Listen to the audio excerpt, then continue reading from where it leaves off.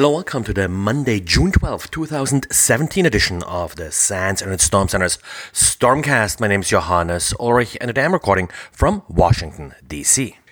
According to Kaspersky, the recent Samba remote code execution vulnerability is being exploited in order to install Bitcoin miners on vulnerable devices.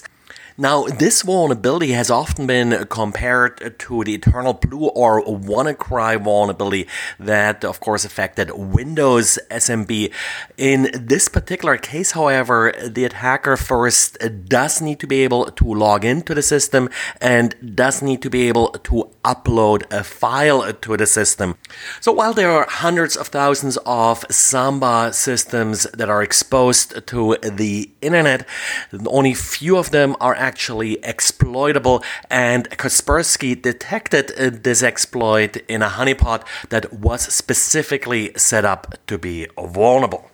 And Microsoft is reporting about an interesting covert channel that it found. It was used as part of an advanced hacking campaign that Microsoft calls Platinum.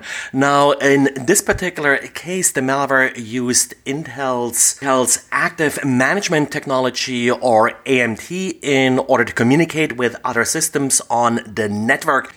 Now, AMT was recently in the news due to a vulnerability. This is not related at all to this vulnerability. The attacker here was really just taking advantage of this particular feature and using it as a covert channel. Again, the protocol they're using here is serial over LAN.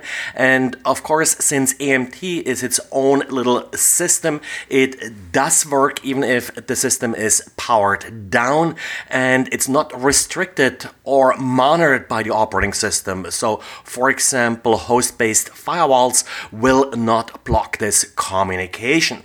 Now, Microsoft does go into some detail in how this particular covert channel is implemented and also how to detect any software running on a system that is using AMT. So this particular covert channel is something you would find on a system that's already thoroughly compromised. This is not a vulnerability, it is really something that happens post-exploitation.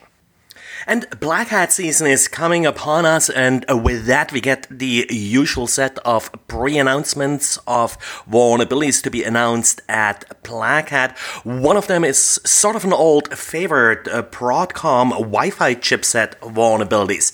We had them before, and the reason they're so problematic is that these chipsets are used in a very wide range of devices, and vulnerabilities are usually exploitable regardless the operating system. In this particular case, the vulnerability affects the BCM43 series of Wi-Fi processors. And now, you typically find them in mobile devices, like, for example, iPhones and many Android phones. In particular, recent Samsung phones apparently are using this chip and are exploitable to this to-be-announced vulnerability. So get ready for the usual patches that will come out around the time the flaw will officially be released. And Recorded Future did an interesting study looking at a few 10,000 different vulnerabilities to see how long it takes for these vulnerabilities after they're being announced to be added to the National Vulnerability Database, or short NVD, and how that compares to how quickly these vulnerabilities are being discussed in underground forums and how quickly exploits are developed for these vulnerabilities. Now, NVD, also found at nvd.nist.gov, is a vulnerability database that for the most part publishes vulnerabilities to which a CVE number was assigned. The problem with NVD being delayed as it is that a lot of security tools and security professionals are monitoring NVD for new vulnerabilities, and in particular a lot of automated tools tools that organize patching and other mitigation efforts are using NVD. So I think in part the problem isn't as much that NVD is delayed by 7 days. That's probably just due to the fact that this is a more sort of organized government effort, but the problem that so many other tools are using it as its primary source for vulnerability information. Of course, Recorded Future is using this study to advertise its own intelligence services that will supply you with vulnerability information, but you can also take it as a lesson that you shouldn't really rely on a single source for your vulnerability information, but that you should use a variety of different sources.